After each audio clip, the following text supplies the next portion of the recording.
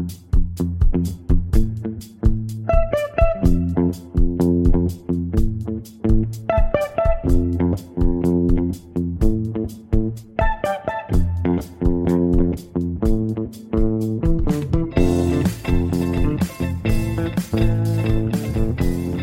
to The Gradebook, a Tampa Bay Times podcast on Florida education issues. I'm reporter Jeff Solochek, and today we're going to be talking with Pinellas County School Board Chairwoman Renee Flowers about her school district's decision to keep on with the House Bill 7069 challenge in court. That court case was thrown out by a Leon County judge who said that the bill, or I guess that law, which created a new charter school system and allocated some of the local tax revenue from school districts to charter schools without their express permission, was constitutional despite what some school districts had to say about it. Ms. Flowers will talk with us about why her board continued in the lawsuit and what she thinks is at stake with this case. Renee Flowers, thank you so much for taking the time to talk with us at The Gradebook. We are so glad to talk to you because I know that your board has been spending a lot of time looking at the House Bill 7069 and whether or not it's constitutional, and y'all were in the original lawsuit and you've decided to continue with the appeal. Why go this route with state law? Well, first of all, thank you so very much for taking the time out to call me and actually ask my opinion, because sometimes it gets convoluted in some of the information that transpires, when we're going through this process. I will tell you that it's not something that we desired to do. It wasn't our first choice. We wanted to try to resolve these issues and concerns, actually, when the legislature was in session. However, that didn't work. And as a result of the passage of the bill, we've experienced some hardships and some difficulties. I will tell you that being one of the largest school districts, we wanted to enter into this lawsuit along with some other counties because we just thought it would be appropriate and necessary for the community to really understand what House Bill 7069 would do as it relates to our budget, what it would do as it relates to our inability to have a decision-making process for any charter schools or new charters that wanted to come into our county. And we also want to make sure that persons are held accountable just like we're held accountable, and that the students should be the first primary concern. So our initial payment was $25,000 to help pay for the attorney fees and to represent us in the court hearing, the initial court hearing. And, of course, on Tuesday, we did approve our attorney, Dave Kapersky, to spend up to $15,000 more as we work through the appeal process. But we just really believe that if the intent is for all students to receive the best education possible, we should be doing things and putting laws in place that allow public school education to assist and to grow and develop, and not things to hinder our ability to provide that education to our students. That seems to be a big concern that people had, that the legislature overstepped its boundaries into local control of schools. Is that part of the big concern you have? Well, we're always fighting when it comes to home rule. You hear that consistently. And if Tallahassee is a decision-making body, then the way that you implement things should be done on a local level, because we're more in tune with the students and the families that are in our community. So when you start saying that we're going to diminish the ability for public schools to have some say, some type of oversight for schools that are opening as charters in their community, then who's going to be the one that has to take these students in when that charter closes? As you well know, we've had a number of charters in Pinellas County that have closed due to mismanagement of funds, because they were not able to provide the services for those students, so that those students were performing at the level that the state required. And in the end, those students ended up coming back to Pinellas County. So we're just saying we don't have a problem with choice. Families should have a choice. But when you are taking away the public schools' ability to provide the services to our families, that's where we have a problem and a concern. And I believe you've heard from other associations that they fully support what it is that we're trying to do, which is to simply say, give us the tools we need to be able to operate fairly, and provide that quality education. Now, the Duval County School Board decided not to participate in the appeal. Why did you decide it's worth going forward and taking on the ruling to the next level? Well, if you recall, and there are several of us still in, I believe there are about 8 school districts that are still in. And here's a caveat to that. If we are successful on the appellate level, all of the school districts throughout the state of Florida will be able to reap the benefits of that advantage. And if we're not successful, then we're not successful.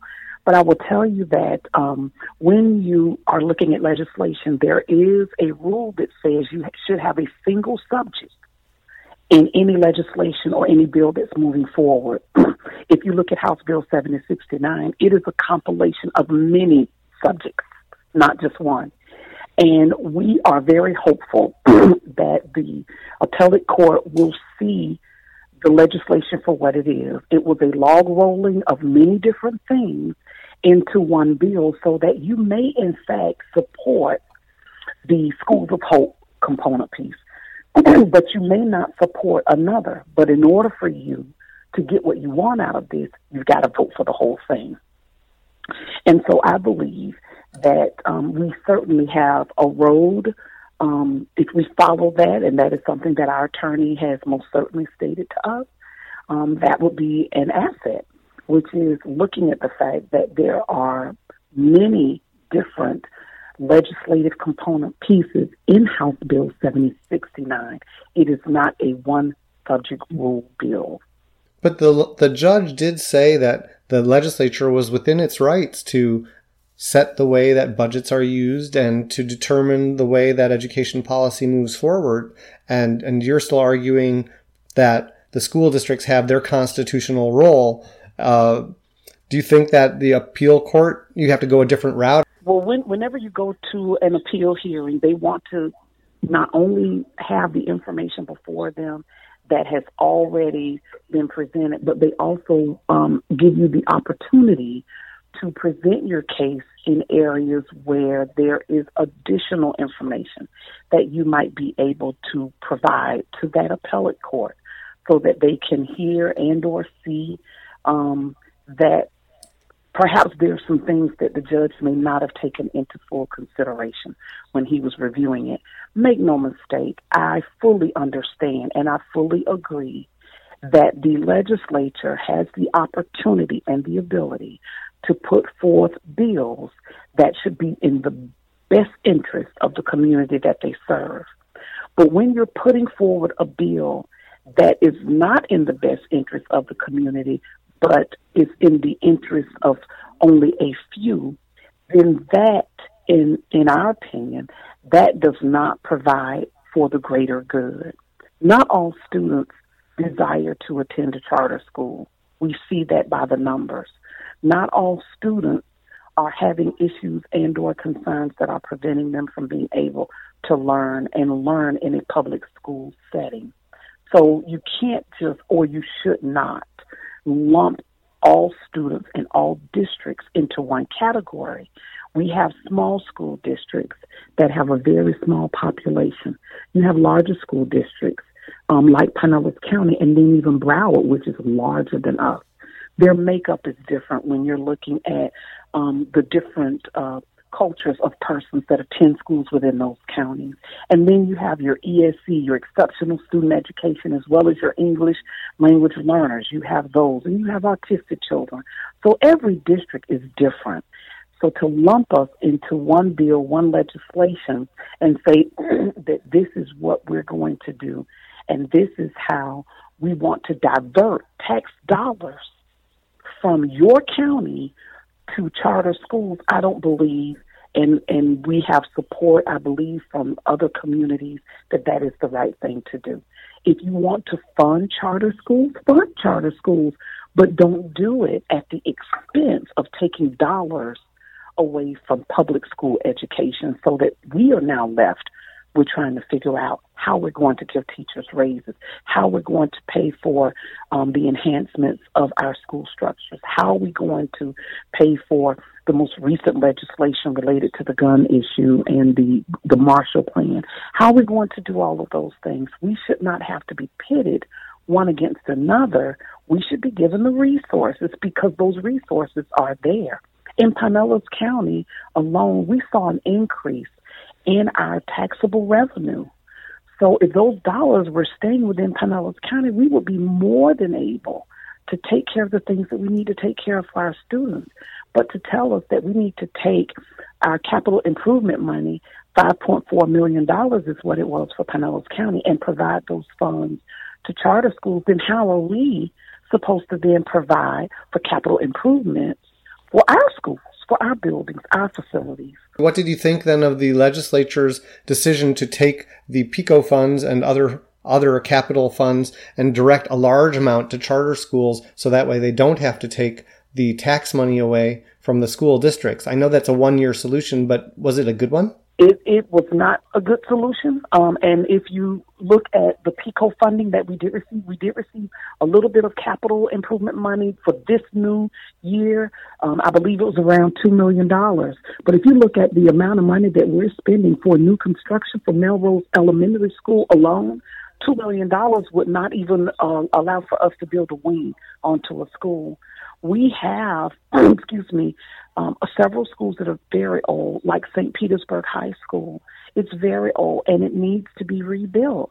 But we don't have the dollars to do that. We have other facilities that need some improvements and enhancements. We're looking at trying to be energy efficient so we can save some dollars there. We're not able to do that when you continuously take the funds that are revenue generated within your county, within your community. When you get your tax bill, it tells you how much money is being taxed for education, how much money is being taxed for JWB and other sources. But those dollars aren't staying with the place where it was intended. Again, we're not saying we don't support choice and other families having other opportunities and other things that they would like to do if they so desire. But what we're saying to the legislature is, please don't take from us. Find it within your other avenues, your other funding streams, or just fund them. Create a whole separate category for them and just fund them. But to continuously, every year, take money from public school education and move it over to charter schools. And then when those charter schools close, those dollars aren't coming back to us in the district. The question that I asked regarding the most recent bill where we needed to give some of our capital improvement money to charter schools, and in our case, again, that was $5.4 million. My question was, so if that charter school closes tomorrow, what is the mechanism for us to recoup the dollars that we gave that charter school? There is no mechanism in place. There is no language in place that says that they have to return those dollars to the state or to the district. That's not being fiscally prudent with the funds that they receive from taxpayers. So are you having any other further steps beyond the lawsuit, or are you looking to increase your tax revenues more in order to get more money as well? We're not, at this point, we've not had any discussion about going out for an additional referendum. We have to ask permission from the state legislature to increase our millage rate. We have asked permission for that in the past and not been successful. I'm not sure if they would be interested in doing that for us next year. We're already at our cap, at our max. So again, we have to ask permission in order to increase that millage rate. But when you look at all of the other things that are going on within our state, is that fair to ask taxpayers to tax themselves additionally when the funds and the taxes that they're already paying is there and available to be able to do what we need to do for public education? So right now, in regards to your question, no, we're not looking at another path, a way to be able to draw down additional dollars. We want to see where this specific case will take us. And if not, then of course we'll start looking at some other things, and we'll do what we've always done over the last few years. We're going to pull it together, and we're going to make it happen. And we're going to try to provide the best, safe, most productive environment that we can for our students as well as our teachers. But I don't think it's unreasonable to ask the legislators, those individuals who were voted in office by residents of Pinellas County. I don't think it is ill will to ask them to listen to the constituents and to provide us with the support that we need in order to make sure we continue with public education and meet the requirements that they put on us, where as it relates to the Florida standards test that the students have to pass, as it relates to being proficient in Algebra 1 and other courses. Just give us the funds that we're asking for in order to do that, and not tell us we have to give those funds to someone else, and then we have to figure out how we're going to provide the services for our students and our teachers. Well, you made a pretty good argument. I wonder if the lawyers will use that when they are before the judges. I really don't know. One of the things that I've been trying to do is make sure that the community understands what House Bill 7069 says, what's in it, and what does that mean to Pinellas County. And we got some really good support, persons sending emails and phone calls and things of that nature. And unfortunately, the legislature moved very quickly. If you recall during the session, this thing moved through very quickly. There was very little debate on the floor. And so different voices weren't heard. And that's a shame, because all of us have a vested interest in the lifelong learning of our students. They are our future. And if we need to have that pipeline that is available and ready to take on these jobs that corporations are having available and moving into our community, if we say we're going to do that, then we've got to be able to adequately train them so that whether they go to a technical trade school or if they go to a 4-year institute or even if they decide to go to the military, they're ready. And when we have a legislature that continuously erodes our ability to make sure that our students are ready, that should be a concern to everybody. Well, I really appreciate you taking the time to talk with me. Thank you so much. You are so welcome, and thank you so much for calling. And I sincerely hope that those that are listening to the podcast, that they pick up the phone and they call their legislative representative and let them know how important public education is to them, specifically Pinellas County schools. That's the end of our interview and the end of our podcast. If you'd like to participate in this conversation or others, please visit our Facebook page, Tampa Bay Times Gradebook. To follow the latest in all of our breaking news on Florida education, go to our blog, tampabay.com/blogs/gradebook, and please continue to subscribe to and review this podcast. We really appreciate it. I'm reporter Jeff Solochek. Thanks again for listening.